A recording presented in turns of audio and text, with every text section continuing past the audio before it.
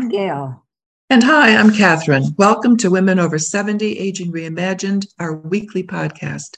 Our signature is sharing stories of vital women between the ages of 70 to 100 plus who shatter the myth that we become irrelevant as we age. Be sure to visit our website, womenover70.com. Here you can make a donation, join the Aging Reimagined Circle, and visit the Books by Women section.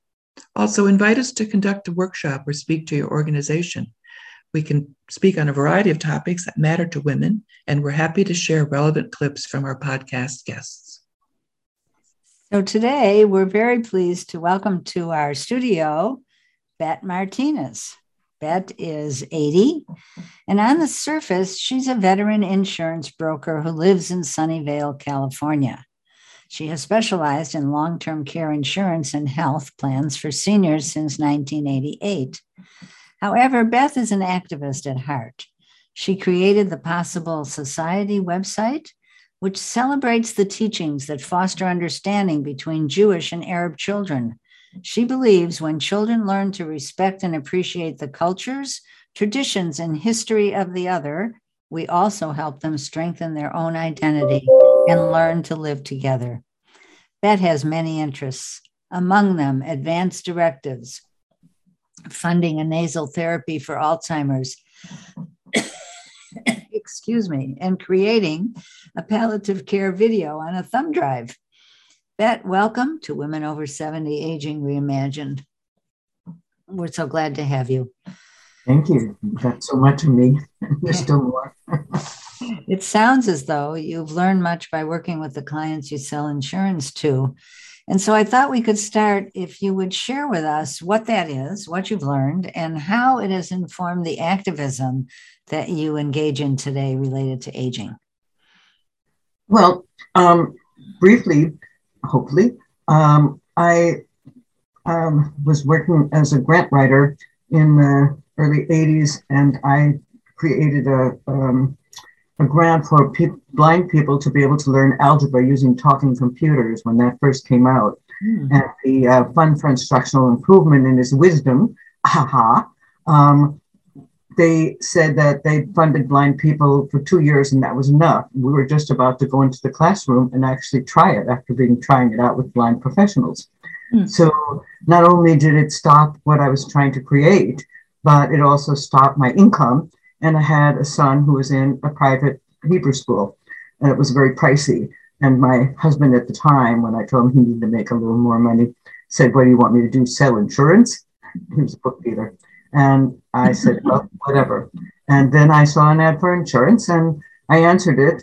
And the manager who was training me said, "If people see dollar signs in your eyes, they won't buy from you." And I said, "Then I'll be very successful." So I was. And then I got very ill for about 20 years, couldn't work. And then I got some funding from the Department of Rehabilitation in California to go back and start my business. And I did. I sort of really jumped back completely in about 2009.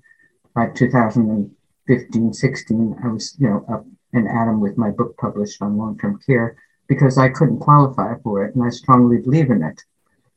Because of my health history. So that kind of puts me up to date. And my work is always coming from other people who recommend me, a lawyer, a social worker. Right now, I just finished I was retiring as a professor at Stanford, and his wife is also highly employed as the first conservative rabbi. So, woman. So that's kind of where I'm at, and I just try to do the best I can to help people navigate the insurance world. And every time I think I'm going to retire from that, I realize I need to have a little more money, and also people call me. So that's it. Yeah. You, I know we talked a little bit about advanced directives, and you feel strongly about them. Do you want to tell us a little bit more about that? Well, what I feel strongly about is that there are lots of people, and I did a talk. I used my theater background to give some talks where I did a reading of a short story called The Knowers. And in that story, there is this proposition that in the near future, it's possible to go to a government office and put in a few numbers, including your social security number, into a little gadget that looks something like an ATM, and out pops a small receipt with the date of your death. Aha! And this woman does it, and her husband's very upset. And I won't say any more, but I would read this for 14 minutes, and people would stand around the round table I gave at the Critical Thinking organization and also in the library, and just stay and talk about how they felt, about if they knew the date of their death, how that would affect them and how they felt. And there are people who feel like if I get that diagnosis, I don't want to live any longer. I don't want to suffer. And there are other people who feel differently. And I realized as in the course of this that I feel differently. And I was invited by the chaplain at Stanford to make this a video that would go on, and the lawyer advised that I put it on a thumb drive. I'm still kind of debating about how the doctors will know. Do I get a tattoo? Do I put it on the back of my driver's license that I have this thumb drive? The video, again, being in theater, one of my clients who liked me did the video for free in the Rose Garden in Berkeley. And it tells the doctors that I want everything to be done, everything possible, and that I understand how busy they are, but please be gentle. So that's basically. You say you want everything to be done. What do you mean by that? I mean that I say, if you need to pound on my chest to keep me alive, please do it gently. Don't break my ribs.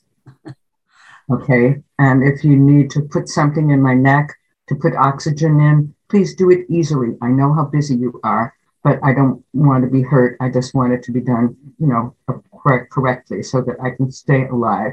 And then I say, I want to be, I know that what's available is spiritual care. Anywhere you go is people will come and play music. You can ask for massage. And I'm asking if it's possible, there is a little bath thing that can be brought into your room and inflated. And it's plastic, and then it pours warm water in, so you're lying in a bath of warm water in your hospital bed.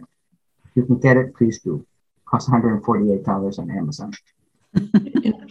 Bet, I just want to really reinforce what you just said about putting your wishes on the video, because my experience working with advanced directives and end-of-life options is that so many people think that if they just have the documents stuck away somewhere, that's going to be enough. But clearly it isn't. So I think what you just described is brilliant. Yeah.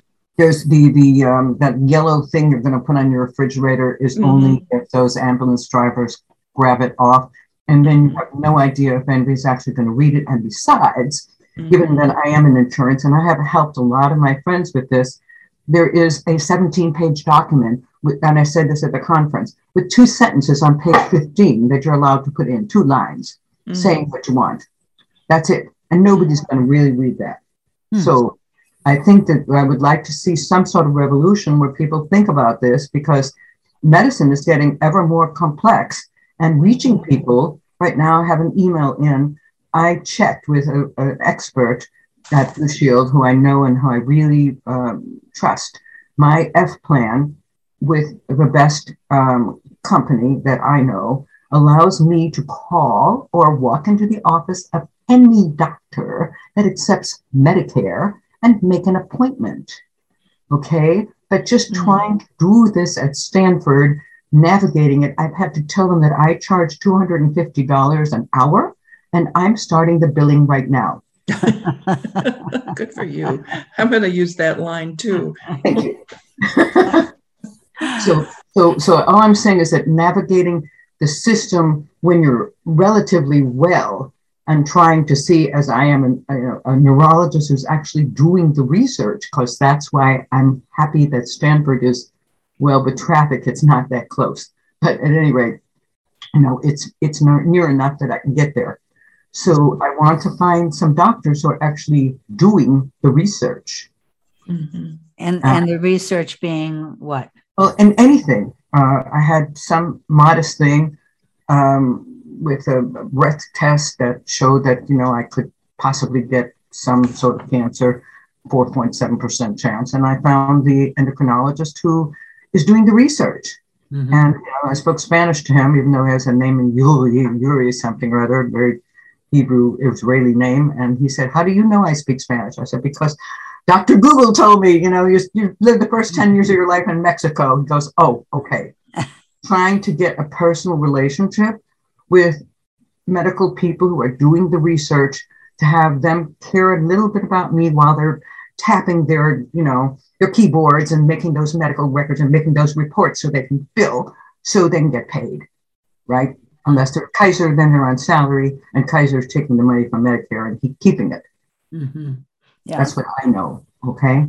Yeah. So it's important to have some kind of, to wade in, because we do have some good research in this country, not necessarily the only place where there's good research, but we do have some good people doing that research if you care enough, if that's your bent. I do.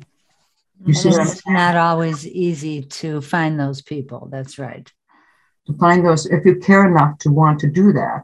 Yes. And being, that I've hit 80, So one quick story that I like, a friend of mine who's 93, who is now writing her memoirs of how they got out of Germany at Berlin in 1941. She's in a continuing care retirement place. It's kind of cushy and nice. Mm-hmm. And a woman who lives there looks kind of young, and she's known her for 10 years. And every time they ask her age, she says 73. And so last week she had her 107th birthday. Oh my. And so this I just want to remind you about something called longevity. And so my friend says to her, "Okay, so now are you 74? And she goes, 73. She's going to be 39 or 73 her entire life. Right? 39, you remember him, right? Yes. You're Jeff Benny, right? Yes. The point is very right. The point is very telling. And how long did Jack Benny live? I think he lived to 100, over 100. He was quite old, yes. Yeah. So Bet, when we spoke, you also told me about something you're passionate about, being the nasal therapy for Alzheimer's disease. And how did you get onto this, and what do you know about it? Well, so Nicholas Bazan, I don't remember exactly how I found this. I was going to New Orleans to give the talk at the American Society on Aging on advancing economic security. And somewhere in my wanderings of looking up my friend who doesn't like me, who was Bill Gates' roommate at Harvard, doesn't like when I say Dr. Google. So he's an electrical computer engineer. So I call him Professor Google, or my Hebrew teacher calls him Rav Google. So anyway, I was just Googling around and I found this guy, Nicholas Bazan, and he's a professor of neurology and ophthalmology. And I found that he had come up with this ultra nasal spray that supposedly helps memory and, connects things. So I emailed him several times, and then my assistant noted that I had left out one letter. And so we resent it, and he called me. Oh, nice. I called him because I hadn't heard from him, and he picked up the phone, which was really shocking to me compared to Stanford. And so we talked for about half an hour. I had already found out that he had written some books and done a film called Of Mind and Music, which is a film about a woman in New Orleans who was a jazz singer who was only alive and aware when she was singing in the streets with her assistant, her partner. And whenever she wasn't singing, she was just not there at all. It's really a beautiful movie, Of Mind and Music. I highly recommend it. So what's the name of this gentleman again? Nicholas Bazan. Nicholas Bazan. Thank you. So, but then I sent a lot of the data to a friend of mine whose husband is a VC in pharma here in Silicon Valley. And they looked it up and said it wasn't really far enough for it to be, accepted to be funded. He needed to get NIH funding. So I emailed back to him. we never got together in New Orleans, but that's another story. So basically, I'm sort of sitting with him on the back burner. Now I'm working to connect with this doctor I have to look her up again to show you her background, but you can look her up. Her name is Irina, Irina, and the last name is hyphenated, Skylar, Skylar, hyphen Scott, Scott. And according to my doctor, who tried to get me in, she has no availability until May of 2023. What kind of a doctor is she? She's a neurologist. Sorry, she's a professor and doctor of neurology. And she's doing research, but also she has a very compassionate background. She's interested in the community and helping people in many, many ways. So again, that's why I'm backing up to what I started.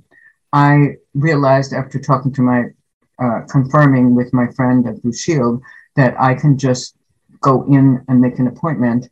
I then, rather than do that, I just found her phone number, and it was just, some Amy Sang answering the phone and not calling back. But then I also found her email, and I emailed her yesterday and got a response that she's on vacation right now, but she'll be back actually today. Mm-hmm. So I'm hoping that she will respond to my email. I gave her 2 quick paragraphs about my health history and, seeking some compassion from her that she would see me. Mm-hmm. And I'm not in a hurry. All I'm trying to do is, my memory, having had 2 serious head injuries and an autoimmune disease, is definitely fading some. And I want to do everything I can to keep it alive while I'm doing everything I can through the Qigong, which if you get past the first page on the website about the Israeli, about hand in hand, I don't teach it anymore, but I practice an hour a day myself. And I just try to have other people, I wanted to talk to you about Qigong and learn why that's so important to you. Okay. Should we switch to that now? Yes, do tell us about it. Okay. I don't want to follow your thing and not go off on tangents. So in my health history, and this is what I told Dr. Irina Skylar Scott, I had a very severe head injury when I was 33 1/3. And the psychiatrist who I just haven't talked to him in years, told me, he's a wacky guy, that I knew that I was in advance that I was going to have this accident, not so I would avoid it, but so that I wouldn't be frightened. Mm-hmm. That was pretty scary, pretty strange, but he was right, possibly. So I had a very severe head injury and smashed both my legs up and was told I'd never walk again. And I threw the orthopedic surgeon out of my room and told him I would not only walk, but I would jump out of airplanes. Because that's how I am. I don't know why. And I did everything I could with yoga and worked with a man named Moshe Feldenkrais to get back to walking again. And I did yoga and so on, lots of things for the head injury. And that's when I say I got back into working and writing grants. So that happened first. And then in 1992, I had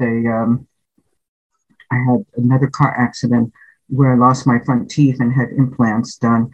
And it turned out that what I thought was PTSD from having been in a number of car accidents, the psychiatrist had me have all these tests done, and I had the highest liver enzymes anyone had ever seen. And it turned out to be autoimmune hepatitis as a reaction to the collagen that was then in implants. And it took only 8 years of me and my rheumatologist, who became the head of rheumatology at Kaiser, to convince the FDA to stop using collagen in implants. Oh my. Yes. Wow. Even after I was able to show that the company that was making it had, messed with their records.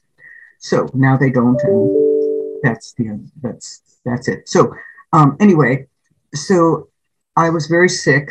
I was kind of navigated by my doctor, who told me, the rheumatologist, that what he could do for me medically was like Russian roulette, the pills that he could, give me. And he felt, the head of rheumatology, that I would find my own way. He told me to see a movie called Lorenzo's Oil. And I came back and said, you know, this is a movie about parents who have a child who's dying, and they find the answer. And you're asking me to find the answer, and I'm the one who's dying, and I have a child, and I'm in the midst of a divorce from the guy who wouldn't get into insurance and make more money, right? So I said, and I have to keep my kid in school and take care of him. So how do you think that I'm going to find the answer when you can't? Mm-hmm. And he said, I have faith in you. And within a week, not knowing, as I do now, that the liver and the eyes are connected, because I couldn't see anything, I made a mistake in the old phone books that I had and called, a friend of mine told me to call the acupressure school because he was studying there, a sociologist, retired. And I called the acupuncture school, and it was the student clinic. And they told me to come down. It was $15, which even in those days wasn't a lot of money, to see a student. So he drove me, I went. They took my pulses and said they'd never seen such weak pulses on a live human being. And they had me introduced me to a professor who had just come from China, who was a specialist in herbs. And what I say to the very rational people is that unless I were cloned and one of me took herbs for 2 years and the other one didn't, we have no idea if I had taken the herbs was what saved me. But all I know is over the course of 2 years, my enzymes returned to normal. And through the Possible Society, my same friend brought me to this hotel, and I participated in a conference called Healthy Cities. And at that conference, I went to the workshop of a woman named, I have to remember her name, Barbara Burney. And she's from Atherton, which is a very wealthy suburb of, Silicon Valley. And she somehow convinced then Governor Brown to make acupuncture, to license acupuncturists in the state of California in 1972, because she had been at Pratt Institute teaching. She got some kind of serious illness, and acupuncture saved her. And so then she became an acupuncturist. So she was giving a talk. Again, I was there and I said, I have always been a believer in alternative medicine, but right now I'm standing where the rubber's hitting the road. I'm dying. Do you have any recommendation for me? And she said, come see me after the talk. And then she gave me the story of how she'd gone to China to have surgery for cancer because she wanted to have acupuncture afterwards. And she'd been welcomed as she was awakening by two women who came in. She thought they were nurses, and they picked her up very gently and began doing these very gentle, helping her do these very gentle movements. And that was Qigong. And she strongly recommended that I find a Qigong teacher and learn it. And within a week, a neighbor at the gym at the condo I was living in told me about this class that was right less than a mile away from where I was. And it turned out to be that this teacher, her husband was a famous Tai Chi teacher and was a school, Wenwu School. And she had gone to China to learn from this special woman who was the 13th generation. This is the part I don't care for. So I'm just going to make a short interruption. Gail, we have a custom in our culture called Lador Vador. That means that we take our children from a very young time and we educate them in all the traditions and we hope that they will become as much as they can take in of understanding there's no secrets. And in China and India, all this yoga and Qigong, it's all so secret that it only gets passed on if you are, perfect and wonderful enough to be allowed to get these secrets.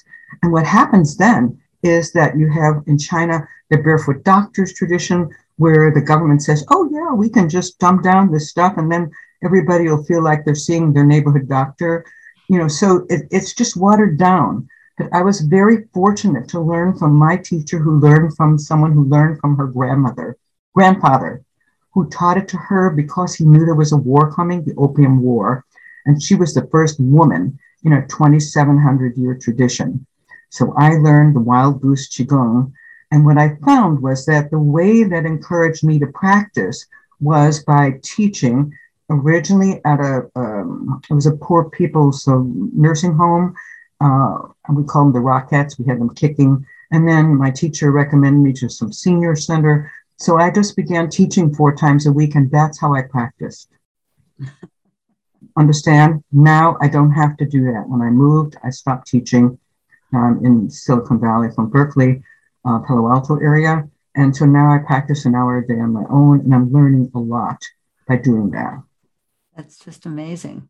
Amazing. And go ahead. Can I ask a question?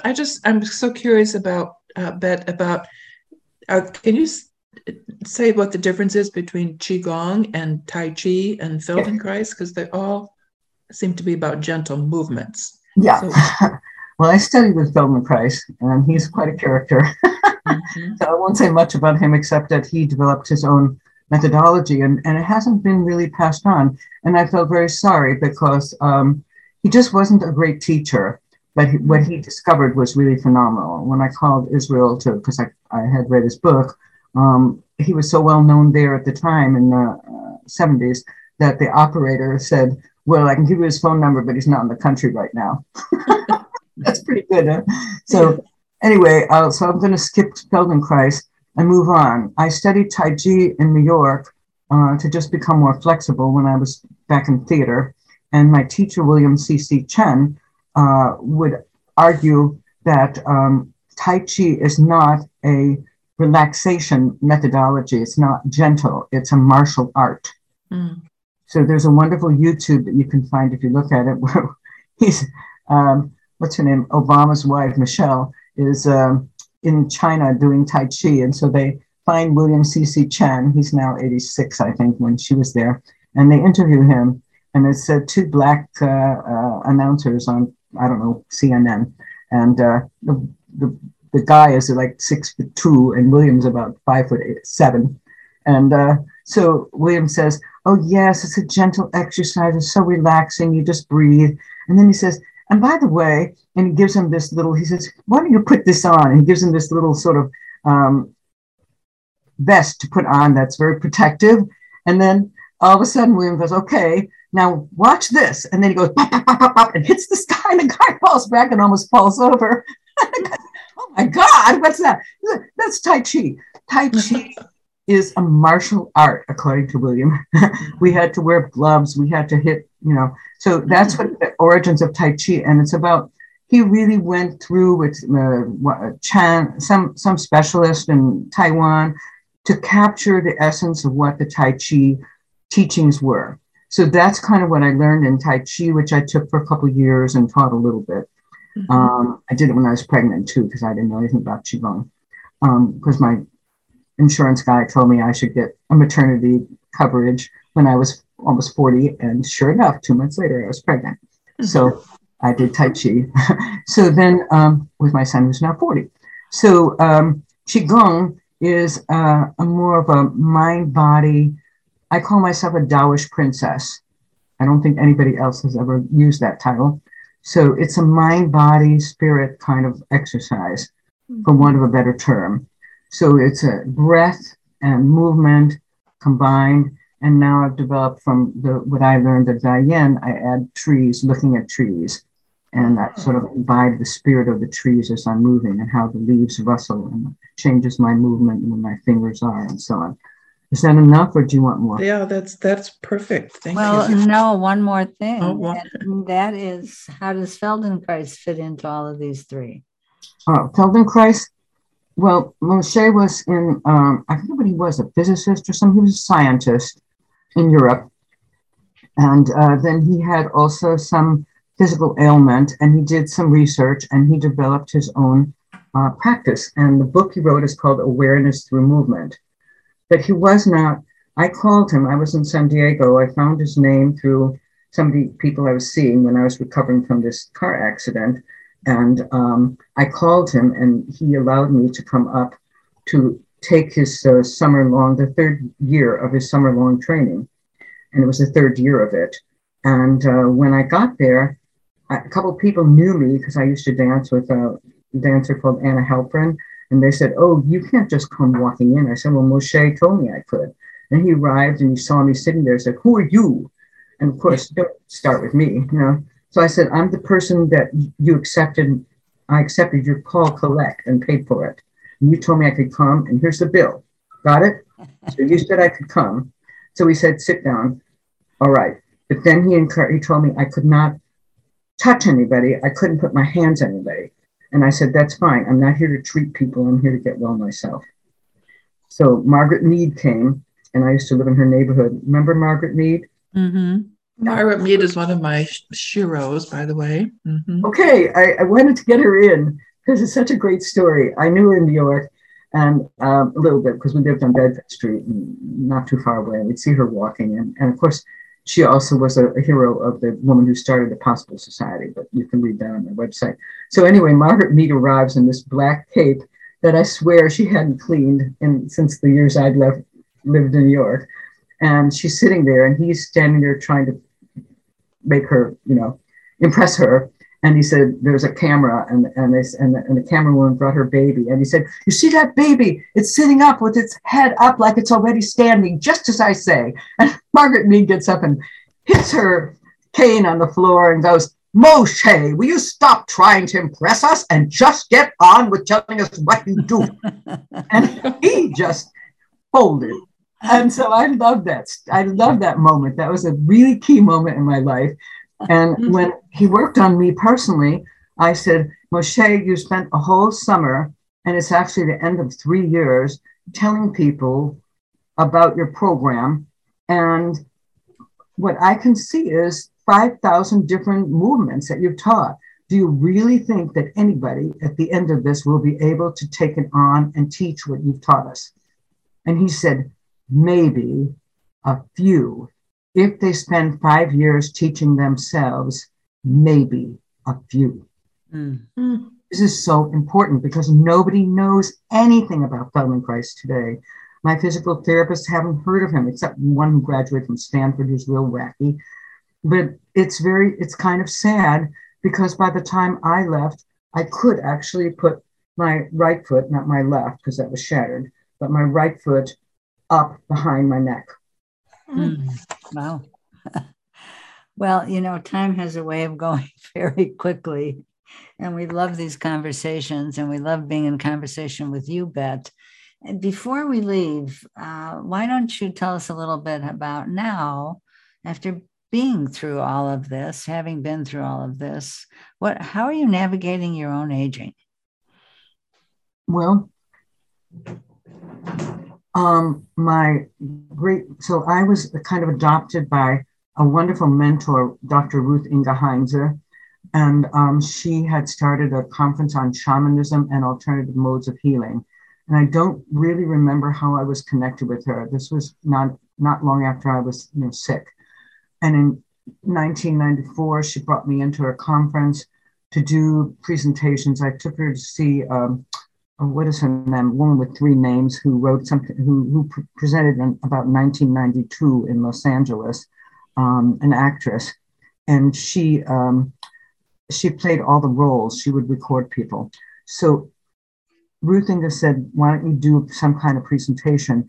And I did a presentation about the 9 lives of Sarah Bat Asher, who was the youngest daughter of Jacob. Of Asher, when they returned from Egypt, having seen their youngest brother Joseph, and now he was emperor of all of Egypt. So Sarah was honored by her grandfather by being given a very long life, and I played all the different roles. And I would give presentations. Now, where was I going with all of this? He asked me how this relates to your own aging. Yeah, so that really kind of brought me into another level of my awareness and being. And it sort of amalgamates back. What Ruth Inga taught me, and I said, I will write this down because I won't remember it, but I've never forgotten it, is be in the moment and do what the moment requires. Mm-hmm. And that's how I navigate. If I can't remember Anna DeVere Smith, because I have delayed recall, okay, that's her name. It came back to me. Yes. If I get all worried about it, then it's going to be a problem. So I brought this thing out from the booklet from the place where I live, and this group of seniors is sitting around a donut shop, and one says, "Oh, my arms have got so weak, I can hardly lift this cup of coffee. Yes, I know, my cataracts are so bad, I can't even see my coffee. I couldn't even mark an exit election time. My hands are so crippled." "What? Speak up. I can't hear you," said the other lady. I can't turn my head because of the arthritis in my leg and several of them neck. Several of them nodded weakly. My blood pressure pills make me so dizzy. I forget where I am and where I'm going. I guess that's the price we pay for getting old, winced an old man as he slowly shook his head. The others nodded in agreement. Well, count your blessings, another added cheerfully. Thank God we can all still drive. On that note. Okay, thank you so much, Bette. This has just been delightful. I feel like I've been on a trip, a wonderful trip. Thank you. And listeners, please subscribe to our podcast and leave a review wherever you listen. Also, visit our website, womenover70.com, and easily access all of our episodes. Become a member in the Women Over 70 Aging Reimagined Circle and enjoy monthly programming beyond the podcast. And we'll see you next Wednesday on Women Over 70 Aging Reimagined.